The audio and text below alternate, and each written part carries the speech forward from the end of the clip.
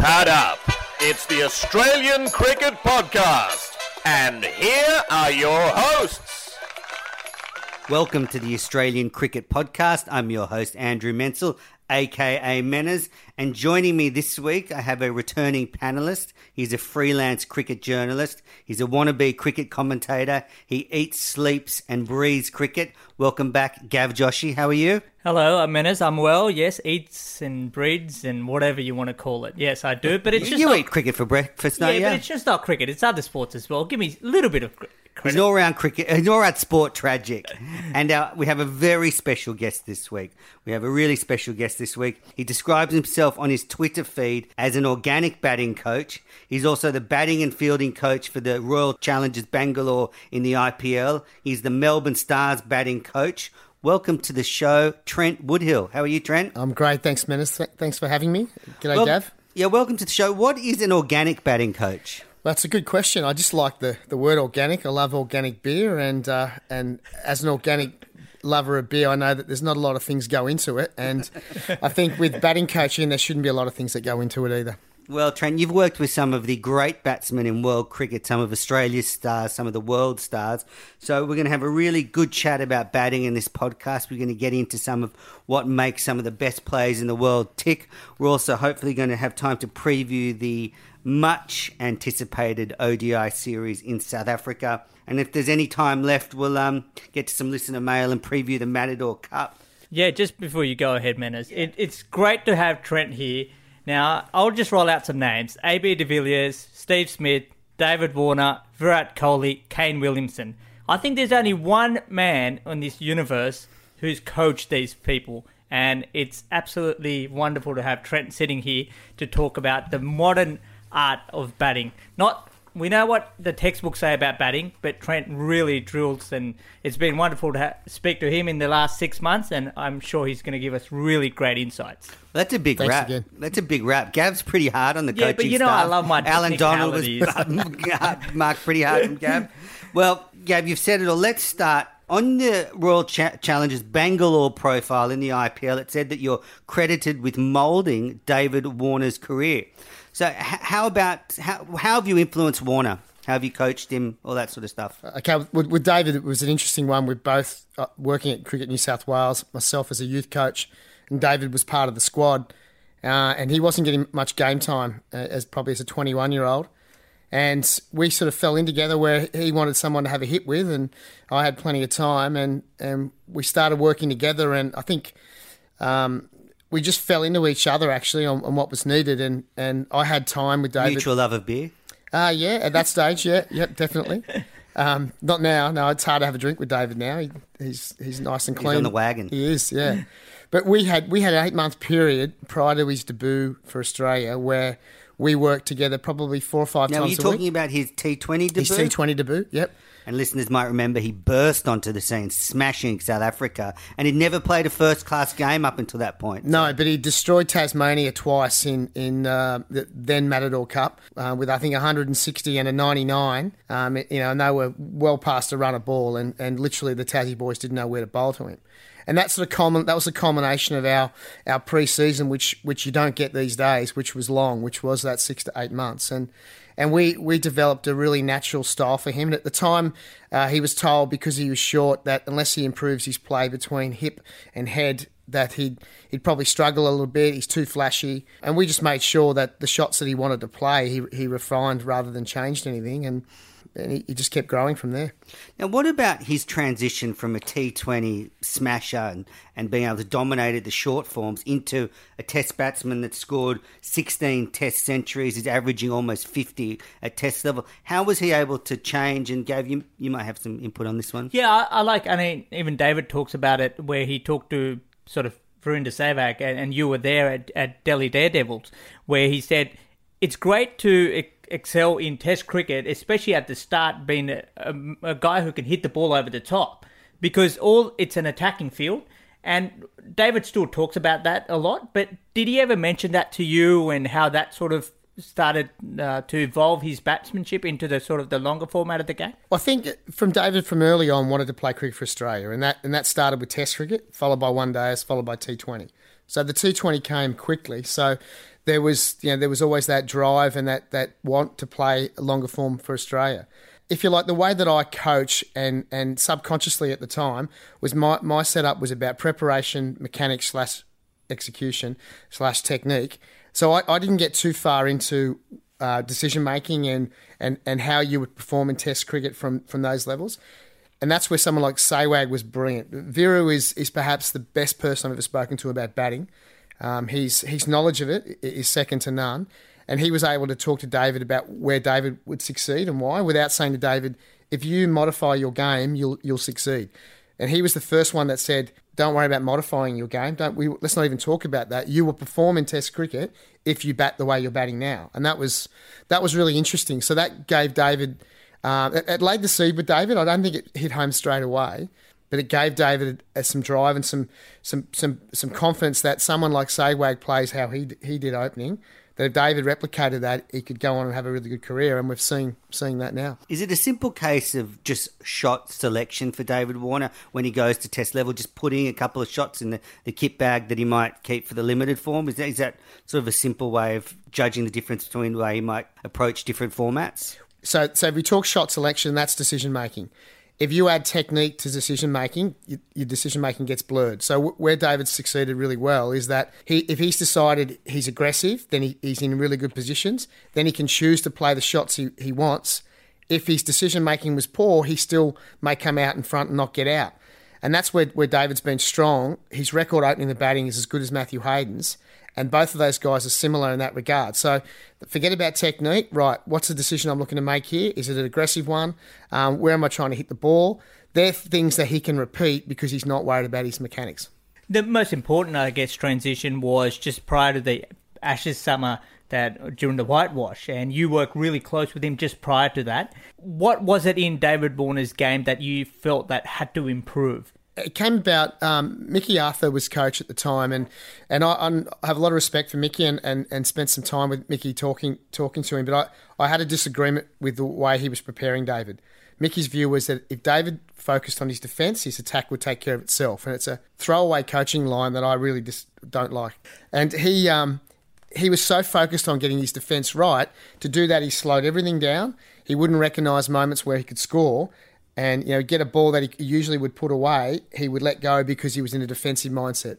So prior to that series, I wanted him to get back to being the bull, which is what he is, and that's having a real strong presence at the crease, putting the pressure back on the bowlers so that if they miss out on what they want to do, he's hitting that ball for 4. What about off the field? I was having a chat with Peter Neville last week, and he was saying that Warner's really tempered down his sledging, he's really matured his approach to the game. How have you seen that coaching him in the way he approaches batting? He's in a really good place. He's got a fantastic family, 2 young kids. He's well supported, and there's no need for that aggressive mindset in terms of in the field and sledging. And I'm really against it. I don't like the way the Australians play with their aggressive sledging. Where's Paul when you need him? We've got one panellist who's always getting stuck into the Aussies for sledging. Well, it's just not needed. So David's in a place that he can replicate. You can't replicate anger, because then if you're always searching for anger for preparation, then it's really hard to do that when you're in a really good place. It's like a songwriter through their 20s writing these great songs because they're depressed and the world's a horrible place, but all of a sudden they have $1 million in their bank account and a good relationship. Not so depressed. They can't. How do you write about those crappy songs anymore? Yeah, so you're right. David Warner does look in a very good place, and let's talk about another person in a very good place, Steve Smith. Now, I know you worked with Steve Smith when he was since the age of 16.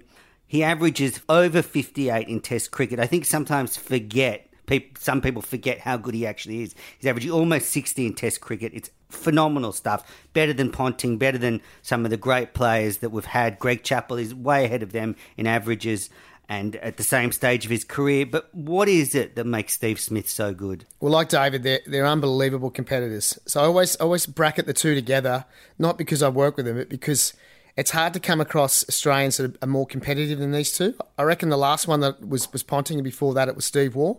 And that's just through my opinion. But so those two just don't give an inch to the opposition. And when they have that mindset, they tend to come out on top. So, Stephen's average is phenomenal, and there's no reason why it won't continue, but it's built around competition.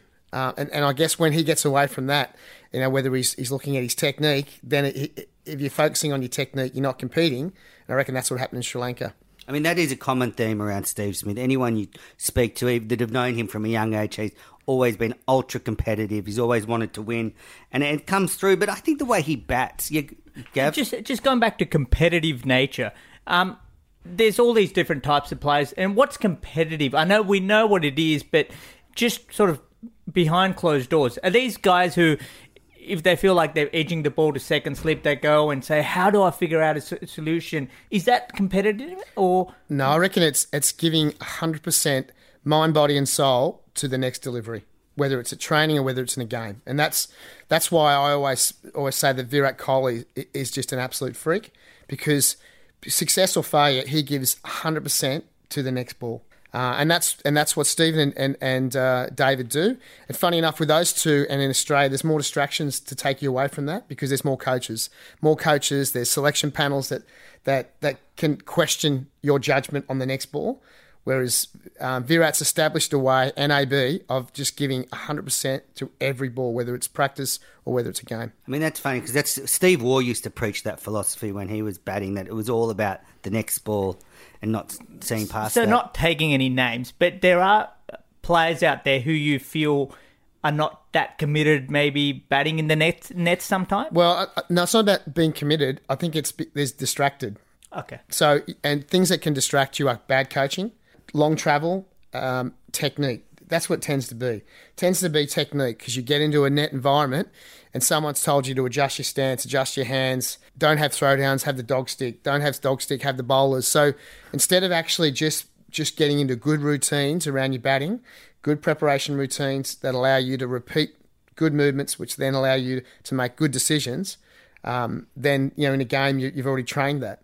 And that's why commitment, can be, as Australians, we say you got to puff your chest out more, and you got to be harder, you got to train harder, you got to be smarter. All those things are just irrelevant, because everyone wants to do well. It's breaking that down and doing well in the next ball. I always feel that Steve Smith has the ability to play 3 or 4 shots to every ball. I mean, we've seen him play some ridiculous shots at international level, hitting full tosses from 4 feet outside off stump to behind square leg. He seems to have this uncanny ability to manipulate the ball with his hands. Is that something that you've seen, or he's always had it? I think using your hands is still, you have to be able to hit the ball late, and you have to be able to use your whole body to be able to do that. Because as quick as your hands might seem, they're not as big and strong as your core muscles, and your core muscles will still react quicker than your hands. What Stephen does do well is he plays really late. I don't think we've seen the best of Stephen in white ball cricket. I have in different stages of IPL, but he's an immense talent, and because he looks different the way he plays, people take a while to realise just how good he is. But like you said, he's got options to every ball. Every ball he could hit to any part of the ground if he wanted to. How do you think he's going to balance the amount of pressure on him now, not just as a batsman, but as a captain in all 3 formats? Do you think he's got the makeup to be able to excel and, handle that sort of pressure for a long time? He has, but my question is to you, should he? We feel this need in Australian cricket to continue on, finding a captain that's going to captain like Border did for 11 or 12 years, whether it was Ponting or Waugh or Taylor. I just don't see the need. I think that T20 captaincy has to be a rotating thing between Smith, Warner, and probably Bailey or whoever or Finch, and they sort of, because Warner and Smith are going to be resting from T20 cricket at various times, so they can't captain the side if they're not playing. No, they can't. So I think that. I reckon ideally it's a 4-year cycle with captains. I think basically after the next World Cup, the next captain comes in and does their 4-year cycle. Well, mate, I've got Smith for 12 years. I think it's 27. Too long. Doesn't mean you can't do it. Retire at the age of 39, 20,000 test runs, 15,000 one-day runs, a few World Cups in the bag. He'll be in a wheelchair by then. Now, I'm going to put you on the spot now, Trent. You've worked with both of them. David Warner has 4,669 runs after 54 tests. He's aged 29. Steve Smith has 4,099 runs, just over 500 behind after 44 tests, aged 27. Of those two, who do you think is going to end up with more test runs, Warner or Smith? It's a really good question. I battled with it coming over. I'm going to find it hard to answer. But if push comes to shove, I'm going to say Warner, because I think not having the captaincy will allow him to be a little bit fresher. If you go with the 12 years, I think it takes its toll. And the way it's set up, we still provide too much to the captain. I know Ian Chappell would love us to have the captains in charge all the time. But I think if Stephen can get a good crew around him, and that means getting rid of Rod Marsh as a selector and just having Darren Lehman and Steve Smith pick the team, that'll be an easier way of staying fresh. But I think too many distracted voices will make it hard then for him to focus. That was a Well, break. there's a lot there. That was a breaking statement. There's a lot there. So let's start with, I agree with you, Warner probably might edge Smith if they both play for a long time, just because Warner's going to get more opportunities in the second innings. He might just, but I think it's going to be a close one. I should have gone with that answer. And Marsh, you've just dropped a claim. You think the chief selector's got to go? I don't understand his position anymore. I don't know how he came to be in that position, but I think he's shown from his comments in Sri Lanka about we gave the players everything they needed to prepare well was a horrible comment because it didn't work. So maybe he needed to look in the mirror and blame himself rather than blaming the players. Well, interesting you say that, given Rod Marsh might be old style of... He's definitely old, yeah. Of coaching. Recently, the BCCI have actually implemented a selection panel, and none of the selectors can be over the age of 60. Now, just looking at how cricket's evolved and, old times with the Jeffrey boycotts, getting your pad to the ball and so forth, is that something that Australia should seriously look at as well? I don't have a problem with age. Don't have a problem with age or whatever you want to be, whatever you want to do, but you need to grow. You need to grow, and the sport's changed so much over the last 10 years. And, let's face it, Rod Marsh has never had a position where he's coached an international team, whether he's coached in a franchise team where it demands success. He's either been a selector or he's run an academy. And my experience with academies are players do well, it's the coach. Players do badly, it's the player. That's reversed around international cricket and franchise cricket. He's never done well in India. So if that's the case, how is he picking the team? Let's put the onus back on the head coach, Darren Lehman, and the captain to come across the 11 or the 15 touring squad that you need to do well. And that way, there's less distraction around conversation. What about Darren Lehman having dual roles as coach and selector? Now, I'm coming to the thought that I don't know if it's productive having a head coach that's also a selector. I understand they're going to probably sit at the table and have a chat with the selectors, but if you're a player, do you want to go to a coach who's also a selector with a problem? Well, what do you think about that? Well, I just think the selection panel now is gone.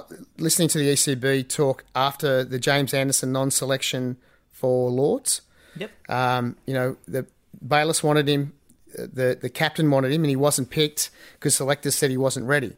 Well, to me, Trevor Bayliss will have a greater knowledge of whether he was ready or not than the selectors. So if we bin the selection altogether and then it's up to the coach to establish a pathway to pick his teams, I think the pressure's got to be on the coach to be able to say, I made this decision. We saw with Brad Haddon and Peter Neville at Lords, where who took the fall for Haddon's non-selection? Was it Marsh, Lehman? We don't really know to this day. I think the challenge probably is you've got that's so going many... to come up later. I've got a special email for that one. So many games going around as well. So the selectors have to play some sort of role, like there's a sort of a youth tour or a tour. I was just up there and watching the likes of sort of Chris Tremaine. Who's actually watching these guys? Like, how can Darren Lehman pick these guys if he's not watching them? True, but my concern is this: the message I'm getting is that selectors are commentating about how players are preparing. So Marsh commented about preparation. They shouldn't do that. Rod Marsh is not qualified to talk about preparation of players. You don't throw your own team under the bus. You don't go before the second test. He did. Oh, they've had loads of prepreparation. They should be winning. Yeah. You say nothing or you support them. Exactly. So I think the days of the player not wanting to talk to the coach about their preparation are long gone. I have no doubt that Lehman has that relationship where he can talk to his players because they're already on tour. But that's where your next group of coaches become really important. So we need to break it up, the stereotypical batting coach. I'm not the one to talk to you about day 4 batting in a test match. But I can get your preparation right, I can get your mechanics right so that you're in control, so that you can then have those discussions with senior players and your coaches about what you need to do. But the selectors need to be taken out because they play executioner. They don't play help because you're not going to go and talk to them about your game. There's no way that you're going to go up and talk to Rod Marsh about how you're not comfortable batting in Sri Lanka because you won't be on the Indian tour. So he then does not feel a need for Australian cricket. Woodhill says Marsh out. You Done. heard it here. Now let's take a journey over to the IPL, Royal Challengers Bangalore. Your head batting coach there. This is some of the people you've worked with there: Virat Kohli, AB de Villiers, Chris Gale, Travis Head, Shane Watson. First thing I want to ask you: how do you manage working with their egos? No, there's no egos. It's unbelievable. Not even Chris Gale? No, Chris Gale is sensational. Yeah, I can't speak highly enough about my IPL time. I've done 8 years now. I've worked at Delhi with people like Kevin Peterson and Virender Sehwag, David Warner. And what I find about franchise cricket, there's a purpose to it. It's about picking the best team and winning. And that makes life so simple, because my job is purely about making sure they're prepared and happy. So which of them in particular are good listeners? All of them. All of them? Yeah, I'm blessed. I really am lucky to work with those guys. Then you add Watto into the De Villiers, Kohli, Gale mix to this year. It was just amazing. I suppose you'd have to speak to Travis Head as someone young coming into that environment, but they are so easy with their time and their thoughts, and they prepare so professionally that it makes my job a lot easier to make sure that everybody's in a good place. Why is it, Trent? And I always get a lot of flack whenever I'm on here, and I mention the word IPL, and IPL, we're almost in the Australian environment. We look at that and say it's the cause of every single world disaster, from terrorism to financial crisis to our batsmen not being able to play spin bowling or seam bowling. It's because of the IPL. What causes that mindset, and how incorrect is that? It's very incorrect. I think it's jealousy a lot of the time. The IPL is the world's greatest cricket tournament. It's just an amazing experience. You've experienced yourself, Gav, and it's actually taking cricket well into the 21st century rather than holding it back or taking away from it. It's opened the world up to the way other people prepare. AB de Villiers batting with Virat Kohli. Who'd have thought that 15 years ago? I think as well culturally, we used to see a great divide between the cricketing nations. They would never share a dressing room together. You can imagine the Australian and the West Indies teams used to hate each other going back in the day. But now there's some of their teammates. You can see sort of a sharing of cricket intelligence almost. Well, it's made for better people. To have that us v them nature, that's great, but just don't be a dick about it. Yeah. So that's the important thing. And now seeing that the different nationalities work together, it's just amazing. I can't speak highly enough about those Bangalore players, and the franchise itself are all about good people and developing a good product. Well, let's talk about Virat Kohli for a second. He scored in the last IPL 973 runs in 16 T20 matches. And it was a phenomenal run. What are some of the secrets to his success in T20 cricket? I touched on them earlier, that he's an absolute amazing athlete. He was a lot stronger this season than he was last season, and that's a commitment to his off-field training regime, his diet, his state of mind. He's just an amazing human being. For someone to be that famous in his country and that population, and for what he does every day. If I lost my job tomorrow with RCB, I'd still rank Virat Kohli as probably the best cricketer I've worked with. You talked about sort of Virat, who's come from subcontinental background. Then you got someone like Steve Smith, AB de Villiers, who've come and played different sports growing up. How much of that is an advantage, especially in modern day cricket, where it's sort of a little bit more hand-eye coordination and technique in terms of sort of feet movement and all those kinds of things are sort of just been pushed aside for a while now? Well, I think the beauty of the Indian way and the Indian batsmen is that they're not overcoached. There's an article written by Ed Smith who joined us at Bangalore, and we spoke a lot about how these players, because there's so many of them, there's so many Indian players, they don't have access to bad coaching. So someone like in Australia, the players that play, the ones that do get to play other sports, they're lucky because they actually develop other hand-eye coordination abilities. The young cricketer in Australia now that's coached from a young age and only plays cricket, I reckon unless they fall on their feet and they have a good coach, they're going to struggle to break through. What about AB de Villiers, another one of the stars at Bangalore, one of my personal favourite players? For me, he's more like, say, Steve Smith than Virat Kohli, where he just seems to have this amazing hand-eye coordination. He seems to be able to play different shots to the same ball. He's got the ability to play those flicks where he just plays the ball literally an inch in front of the stumps. What are some of the things about AB de Villiers that makes him tick? So grounded, wonderful family as well. The thing about AB is that he's just trying to make sure he makes impact with the ball at the same place all the time, which then allows him The middle of the bat. Well, yeah, that's what it tends to be if the West Indies are bowling to him. But he trains that, so he trains in the nets to make sure he's repeating good things, and that's we talk about T20 cricket. It's not that much different to Test cricket, and it shouldn't be. It's just consistently repeating good things, and when we get away from that in our preparation, then you don't have a chance to be as good as someone like AB. Speaking about preparations, I've seen Trent work with AB this year where I went to the net session and I thought, hang on, I'm going to have a look at this, how AB bats. And AB didn't pull out a bat. He pulled out a stump. And here he is, Trent, who's throwing balls at him and he's playing with the stump. Worked for Don Bradman. Is that the preparation you mean? Like taking your game to the extra... Well, it's about then what his focus is making sure he watches the ball first and foremost. And then it's playing the ball late under his eyes at a high tempo.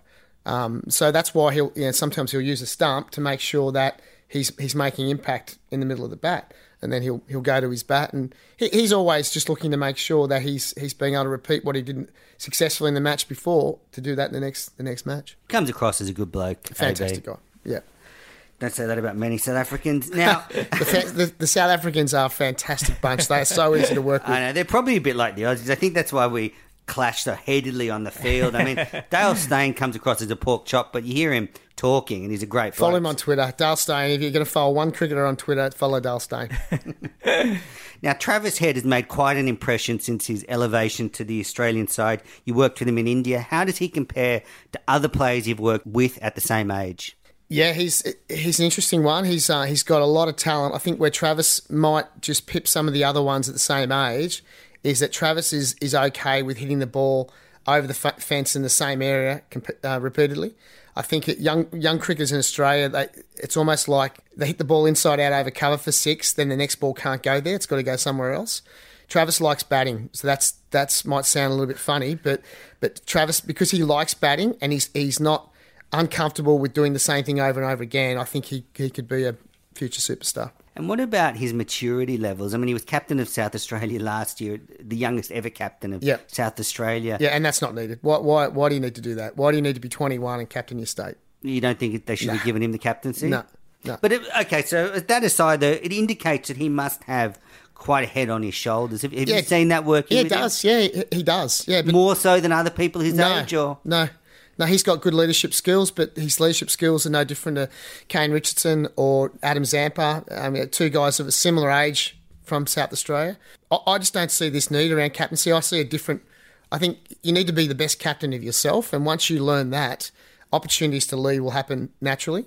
So I don't see that need on someone that age because, and we'll never know this, we don't know how much it's holding his batting back. You could argue good season, it's actually propelling it forward, but we won't know that because he's captain from a young age. And I think Cameron White was the last person to do that. And all of a sudden you get known as a good leader when in cricket it's about output. You should be known as a good batsman first and then leadership qualities will follow. I mean, there is practically a time pressure that comes to captaincy that you're doing things that a captain has to do. You're not working on your own game. So I guess taking that time away from a young player, as you say, could be dangerous.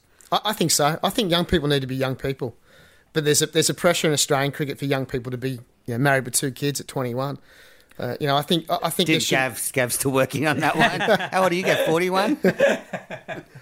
I don't see that. I don't see the need. It's just in my experience over the last 10 years that players are allowed to grow at their rate and develop into good leaders themselves and grow their games and grow their personalities. They're a lot more grounded than the ones that are thrust into spotlight in terms of leadership skills. Excellent point. Now, before we move on to some of the players you've worked with at the Melbourne Stars, I want to talk about this notion that seems to creep up, as you sort of touched on before, Gav, when, especially with the performance of test sides away from home, we've seen a spate of batting collapses, not just with Australia, but it seems to be an epidemic that when test sides get in trouble away from home, they're gone before, in a session or two. And then the common thread from that is that it's a result of T20 cricket nullifying techniques in defence. What do you think? Look, it's got to come down to a lot of bad coaching as well. I think that teams that do well at home, you need to work out why they do well at home. But the very nature is, I think, with the Australian team going to Sri Lanka, they didn't work out what they did well at home. They worked out what they did poorly away from home. And you could say, well, that's good business. Well, no, grow what's good. Don't try. I don't know. I sort of think in the other sense, I think the part of the problem with Australia's tour in Sri Lanka was they were too gung-ho. They were too aggressive. They thought, we've been scoring runs at home against New Zealand. Everyone's in good form. We'll just go out there and we'll take it to the Sri Lankan bowlers where, if you look at here, Adam Gilchrist talking about their success on the subcontinent, they realised that you had to be more negative away from home because you're playing in someone else's backyard where they're naturally have the advantage. That's a different point. So you have to respect the opposition. The Australians didn't respect the opposition, but once again, it came down to upper management not giving that respect. That's what flows down. I didn't think they were willing to grind it out, the Australians. That's what I think. Well, they weren't willing to respect their opposition. Well, I think, Trent probably touched on it. We're saying the same thing. And speaking about the home conditions, here we are, I think, when we went to Sri Lanka, we're like, yep, hard new ball, it's the best time to play some shots. Now, Joe Burns' classic example, he comes out second test match, first innings, sees the ball short and he pulls it straight to square leg. Now, to me, first ball of the match, doesn't matter if he's playing at the Gabba or whatever, he's going to let that go in Australia. But suddenly someone's gone, new ball, got to score as much as you can. Right. And that was the problem. They were all saying, there's a ball with your name on it. Now, you're a coach, Trent. Do you ever say to a batsman before he goes out, look, a ball's going to have your name on it today, so just do all right until you get one? It's not a good attitude. Just before you get Trent's opinion, same thing with David Warner. He batted the best in that last innings because he batted naturally. It was, if he sees the ball, he hits it. If he doesn't, he doesn't. So when he got bowled around his legs, though, that was a classic case of being too defensive. Rather than, he's off spinner bowling over the wicket, he should still look to use his bat. But you become caught up in the situation of the game. I think teams aren't respecting opposition teams enough when they go into their backyard because the rankings might say Australia's number 1, Sri Lanka's number 9. We should really steamroll this. We've got 2 big quicks. They're going to go through them. Well, we know that's not the case because the stats say it's not the case. So I think it's working out who's been successful. So next trip is to India. What teams have done well over there? I was part of the coaching staff in 2010. We went to India for 3 tests. We drew the first 2 tests. And Which team were you with? New Zealand. New Zealand, yep. And our data said we didn't become emotional about India or emotional about ourselves. That we've got the facts. The facts said that still 58% of the wickets taken in India were by seam bowlers. That was when Zahir Khan was still around at his peak. But what they would do is they'd have them LBW or bowled. So that means they targeted the stumps a lot. So then from a batting perspective, you switch that round, that means you have to protect your stumps. How do you protect your stumps? I'm not going to tell you to be attacking or defensive, but if you drive well or if you backward drive well, if you pull well, and that's how you protect your stumps, do it. And so that's the information that you needed. So we did really well the first 2 tests. Had two really good draws. Then we lost the 3rd test in Nagpur because it spun. But our mindset changed as well as soon as it spun. So it's dealing with how your mindset changes. So some are ultra aggressive and we say they don't respect. The others are ultra negative. But a lot of those decisions in Sri Lanka were LBW or bowled. So if you're missing straight balls, where's your thinking at? Well, it's a classic example. I'm just watching the test match, which is going on now between India and New Zealand. And the best batsman there is Luke Ronchi. He got a really rough decision, but he's just playing like what Luke Ronchi, I saw him at test debut in Headingley where the ball seamed around and still got 88 of like 80 balls, still attacking mindset. And that's how he's doing it again. So it's that clear mindset that's so important, isn't it? It is. And the next stage to that is picking players with clear mindsets to tour. And that's where the old mentality, which Mike Hussey likes, of just pick your best 6 batsmen, they'll cope all around the world. I think that's long gone. I think now that the results suggest that you have to pick different players for certain tours. I think the last tour to Sri Lanka certainly put pay to that theory. So in a yes or no answer, you're saying no, T20 cricket is not to blame. T20 is saving cricket. There we go. Now let's move to the Melbourne Stars now. And one of these players who could go to India as a specialist spin batsman, I'm talking about Peter Hanscom, worked for him at the Big Bash. Is he that good player of spin bowling? He is the 3rd batsman picked behind Smith and Warner. Has to be. And what is it, the way he plays spin bowling? Is it his footwork? Does he play the ball late? I think it's the fact that he's just not bothered by it. Pete is a really strong individual. He's very relaxed about his mechanics, his technique. So he's not going to compromise his position around his mechanics. So what that allows him to do is learn really quickly, so around decision making. So he will then be able to read what he needs to do to succeed. So instead of saying, no, you need to have softer hands or you need a wider stance, Pete will figure out whether he needs to sweep, whether he needs to dab cut, whether he needs to use his feet, or from a mental base that's stronger than the batsman outside of Smith and Warner for Sri Lanka. All right, another player that you work with at the Stars, Marcus Stoinis.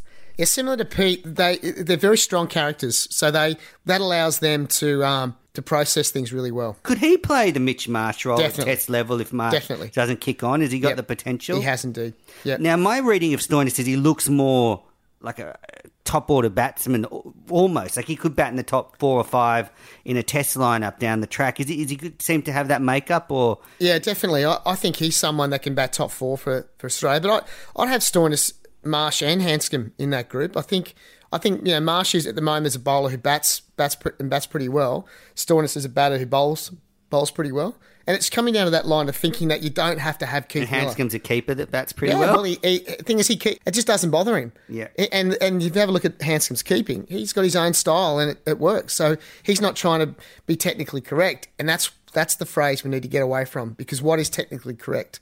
Technically correct is only if somebody is succeeding. Yeah, scoring runs is correct. That's currency. And we'll wrap this little chat up with Glenn Maxwell. You work closely with him at the Stars. Torture genius, freak of nature. He divides cricket in this country like no other character. But my reading is, and I was saying last week, he seems to have enough talent for 2 Steve Smiths, just oozing out of him. But that has to be channeled correctly. He's as similar to AB de Villiers as I've seen. And what I mean by that is he's comfortable hitting off both legs. He's comfortable playing any shot. And that's where it becomes hard then for the people picking him because, well, once you come back to Rod Marsh wouldn't understand what makes Glenn Maxwell tick. And that's, as a coach, we have to first find out what makes Glenn tick. What does he need? What does he want? Yes, there's things that Glenn needs to do as well, but having someone that talented, and we haven't seen someone that talented for a while, talking absolute, just highlighting shot ability, not on terms of runs scored or averages. He's a freak. Yeah. He's a freak. He is an absolute freak. And so that being the case, how do we manage that? And that's hard for people to do when they have had no experience in managing of that. And that's where if you want a clone and you want Glenn Maxwell, then you're going to find that hard. Not everybody can prepare the same way. Not everybody can do the same thing. So someone like Glenn, he's just too good a player to not be in the Australian One Day side, for example. He should be in the Australian One Day team. I don't understand that. And you can try and break him, do what you want, but you do it at your own peril when you haven't got enough superstars to compete away from home with other nations. I think part of Glenn Maxwell's success in T20 cricket is his ability to get his bottom hand into the shots at the last minute. He just seems to be able to elevate the ball into the gaps at will almost. And he makes it look so easy, but it's not easy. And we saw it in that huge innings in Sri Lanka. He gets that bottom hand through at the last minute and finds the gap and hits it for 6 half the time. So, Manners, if you're right-handed and you're dominant right-handed, Glenn's dominant right-handed, why wouldn't you want to get that right hand involved more? So the old way of thinking is, no, come on, left elbow up. You dominate with your top hand. Well, Glenn's a freak. He's a freak fielder. He's got the best arm in Australian cricket, and that when that right hand comes through on that ball and he's able to collapse his back leg and get some elevation, there's no ground big enough.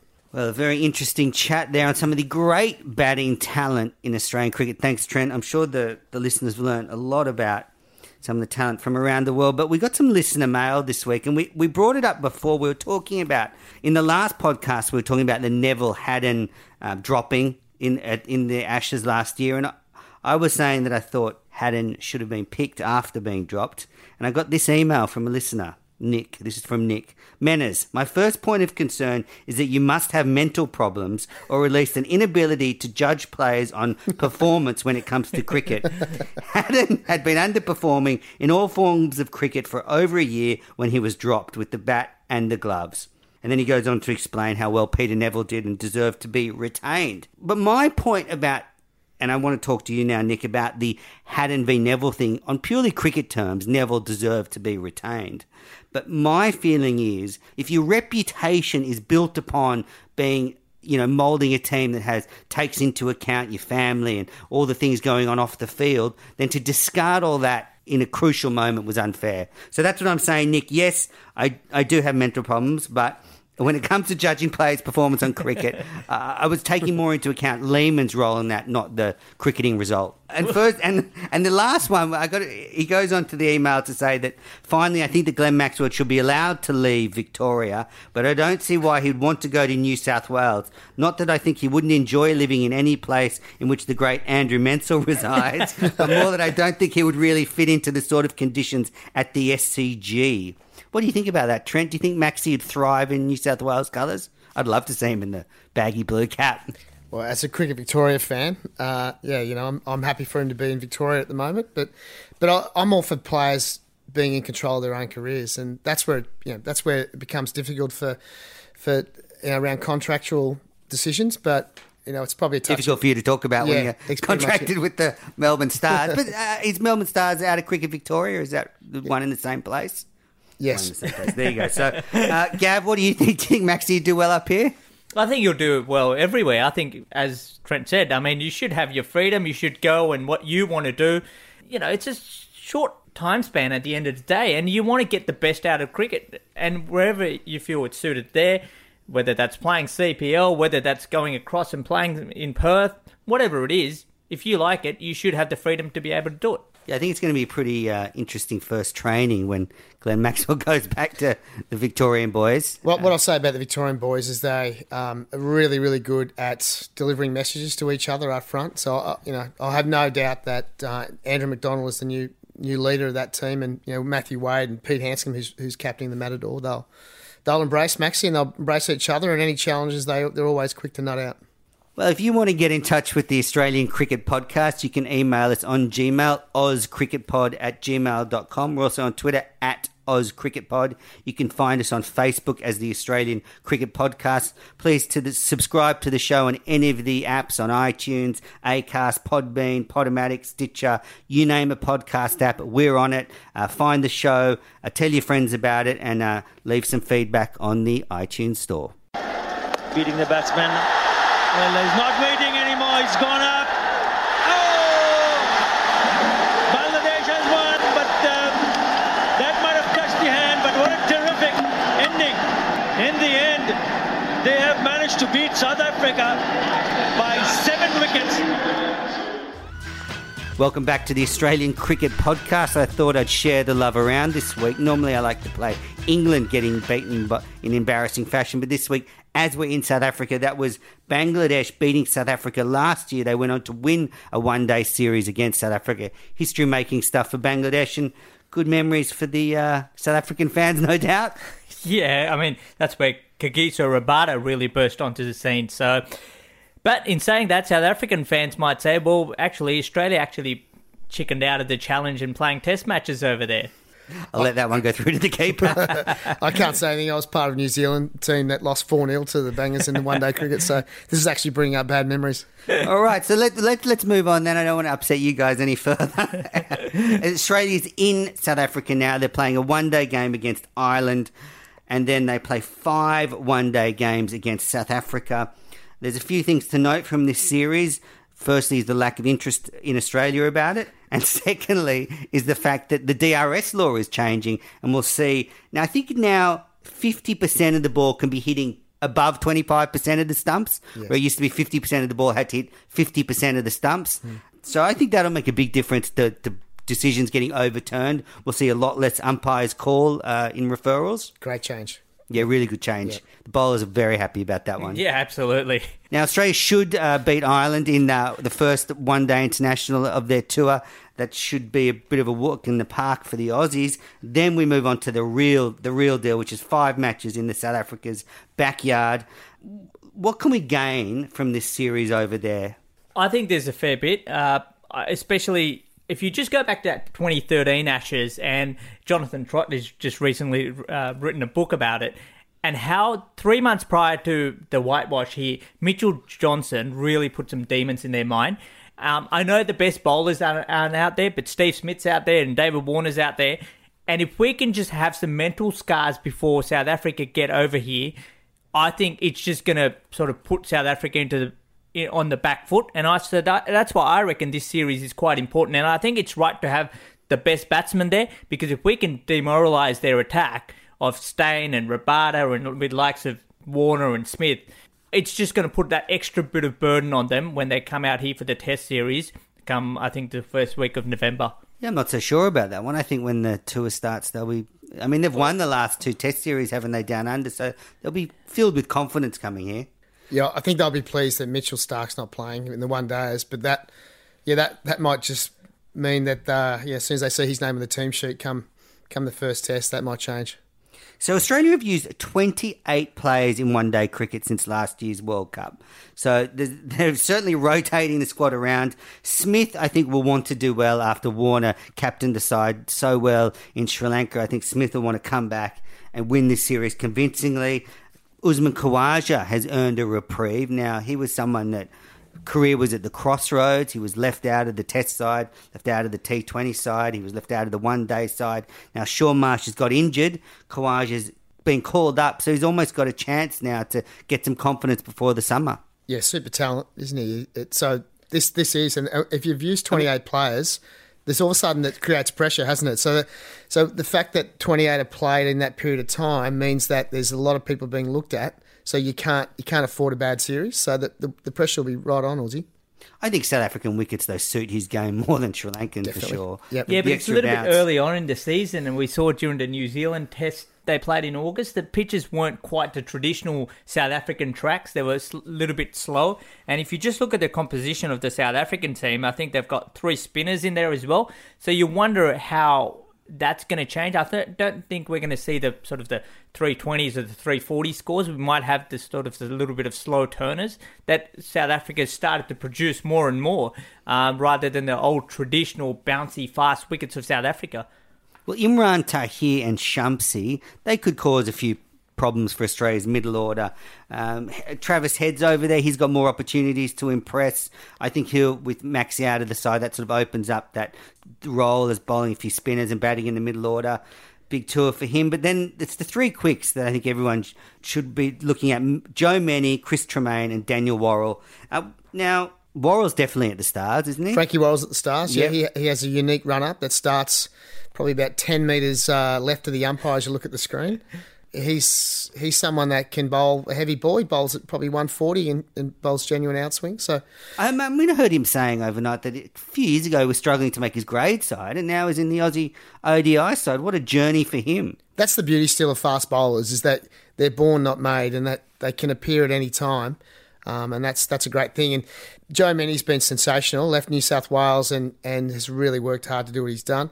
Same with Chris Tremaine, left New South Wales, and I didn't pick him in an under-17 tournament, and he wasn't too happy about, and he's proved me wrong over the years, so I'm pleased for him as well. He bowls really quick, Chris. Yeah, I had the pleasure of watching all 3 these guys up in the A Tour, which was going on in North Queensland, and I tell you what, Chris Tremaine's really impressive. With the new ball, he's got pace, he's got a very whippy sort of action, and that makes him really hard to pick up, and he's got that laid out swing, which is what makes you that a different class of bowler and really hard to pick as a batsman. I think South African decks are going to suit him really well. Yeah. So well, you think so, but if you go with the spinners take, is what Gav said, I reckon then someone like Scott Boland will still lead that attack because he does hit the deck. I reckon he's more of an LBW candidate, Boland. If they play 3 spinners, then someone like Boland's... So I think someone like Boland's under a bit of pressure. I think Tremaine, Mennie and Worrell, there'd be a spot they'd be eyeing up.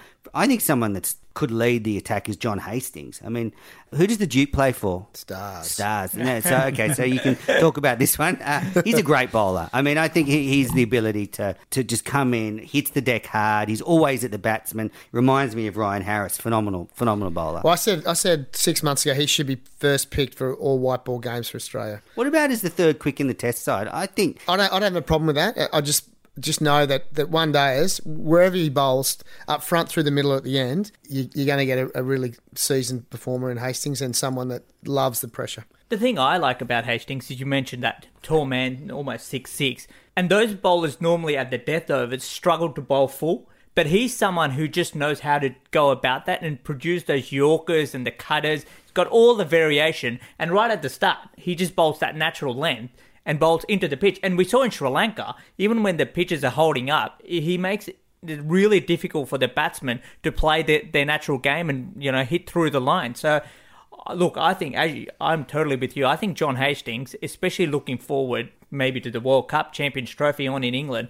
he's someone that should be always in that. And his figures this year in one-day cricket for Australia are outstanding. So he's made a really strong case. Him, Stark are the two of the first bowlers picked when you got our best team on the park. Let's talk about South Africa quickly. AB de Villiers is under an injury cloud, but hopefully we'll see him in the series. Dale Stein's back. He's going to be keen to impress and knock a few batsmen over before the tour here. Morkel's injured, so he sits out. But then you've got Hashim Amla, Quinton de Kock, Dumini, Duplessis, Tahir, Fangizo, Shamsi, Rabada. So it's a strong squad for South Africa. I think South Africa, with AB de Villiers with his injury, will be crazy if they play him in this one-day tournament. Yeah, I think get him right for Bangalore. Which is about another 9 months away. But I think they've got to get AB de Villiers fit for the Test series. Why would you risk him in this one-day tournament is beyond me. Now, last year we saw AB de Villiers break all the one-day international records. He scored a 50 in 16 balls. He scored 100 off 31 balls. Amazing records. Do you guys think in these small South African grounds we could see these records challenged by, I guess if he plays the man himself, by some of the Australians? Could we see a new world record? I don't think so. I'm probably leaning with Gav. I think it's going to be spin friendly, and I think they're going to try and shut out the Australian quicks. Shamsi is at Bangalore as well, left arm wrist spinner. I think they'll bring him into the game. So with him, with Tahir, I doubt maybe Joe Berg will be a belter, but the other grounds, I'm not so sure. And what about the man of the series for Australia? Who will be the standout player for Australia? Adam Zampa or John Hastings. Like that one. What about you, Gav? I'm going to go to the batting side. I think Steve Smith. I think he's just had that well-deserved break. And I think just if the wickets are quick, he's good. If they spin, he's brilliant. I think he's due to score couple of hundreds for Steve Smith. Yeah, I agree with you. I was going to say Steve Smith because I think he would particularly have been absolutely filthy with the criticism he received from coming home early from Sri Lanka. By all reports, he didn't really want to come home. So they make him come home, and then the whole country gets on his back for leaving Ridiculous. the tour. He will be out for revenge. And we're talking And the about South African bowlers will pay. We've talked enough about batting minutes, but Trent's also had a big deal to work. I mean, he's worked a lot with Adam Zampa, so he's also played a key role in Adam Zampa's transition as well. So I know, listeners, we've been flooded Trent Woodhill as a batting expert, but he's also played coaches leg spin as well. But he coaches, spinners secret as well. talent. You're actually the assistant coach for New South Wales for a while, so you're not just the batting coach. No. Batting and fielding coach, a man of many talents. And before we end this show, let's get the predictions. What will be the result of this series in South Africa? Gav, give it to me. Give me a number. None of you sitting on the fence, okay, mate. 3-2 Australia. Like it. Trent? 3-2 either way. Australia Can't sit on the fence, mate. Australia in a coin toss. Australia 3-2, I like it. I'm going Australia 4-1. I think we're going to dominate, and I think it's going to be a nice little warm-up for this summer. Well, listeners, thanks for downloading the Australian Cricket Podcast this week. We didn't get to preview the Matador Cup. I don't know if anyone will be too upset about that. No, it starts this week. Love the tournament. I did have in the notes here that if I could spend a whole month watching the Matador Cup, I would do it because there is some great cricket played against the States, some great talent on display. We'll have a chat about that in the next show, which will probably be in a couple of weeks. Next week, I think I'm going to have the week off. Gav? Yeah. Can I give you a person to look out for? Yeah. Bo Webster. I think he's going to be a superstar. I watched him. He's got really good technique. I was all over him last summer. A bit of Greg Chappell. I know Trent doesn't like the word technique, but he looks so compact. He's got a great mind. He's a brilliant 100 against Victoria last, and he bowls a bit of off spin as well. He's from a little place called Snug in Tasmania. But I think we might... I like Webster too. Greg Chappell. I think we might get more of him as the season. So look out for him. Not just Matador, but the Shield season. Yeah, the actual Matador Cup sort of starts on October 1st when Queensland play the CA11, which is one of my bugbears about this comp. What do you think of the CA11, Trent? You know what? As a state coach. Well, I'm agree with Greg Chappell. More games, less practice. So I'm okay with it there. But I'd franchise it. I'd put the Matador Cup into the big bash teams and get them spending longer with those players. So that way, you're still having the same amount of players playing. But you're just spreading out the talent a bit. Yeah, I'd have the 2 Melbourne teams and the 2 Sydney teams. Yeah, it sounds like a good theory, better than the CA11. Well, listeners, Trent, thank you so much for coming on the show week. Hope we can have you back sometime, talk about cricket and batting more. It's been an absolute pleasure to pick your brain, listeners. I hope you enjoyed it. Gav, thanks for coming in as usual. Thanks, Gav. Thanks, Menace. You already picked my brains enough, Menace. Yeah, we've had enough of you. All right, listeners, we'll be back in a couple of weeks with another show, and enjoy the cricket. What a marvellous stroke. He's played no better shot than that in the whole of this series.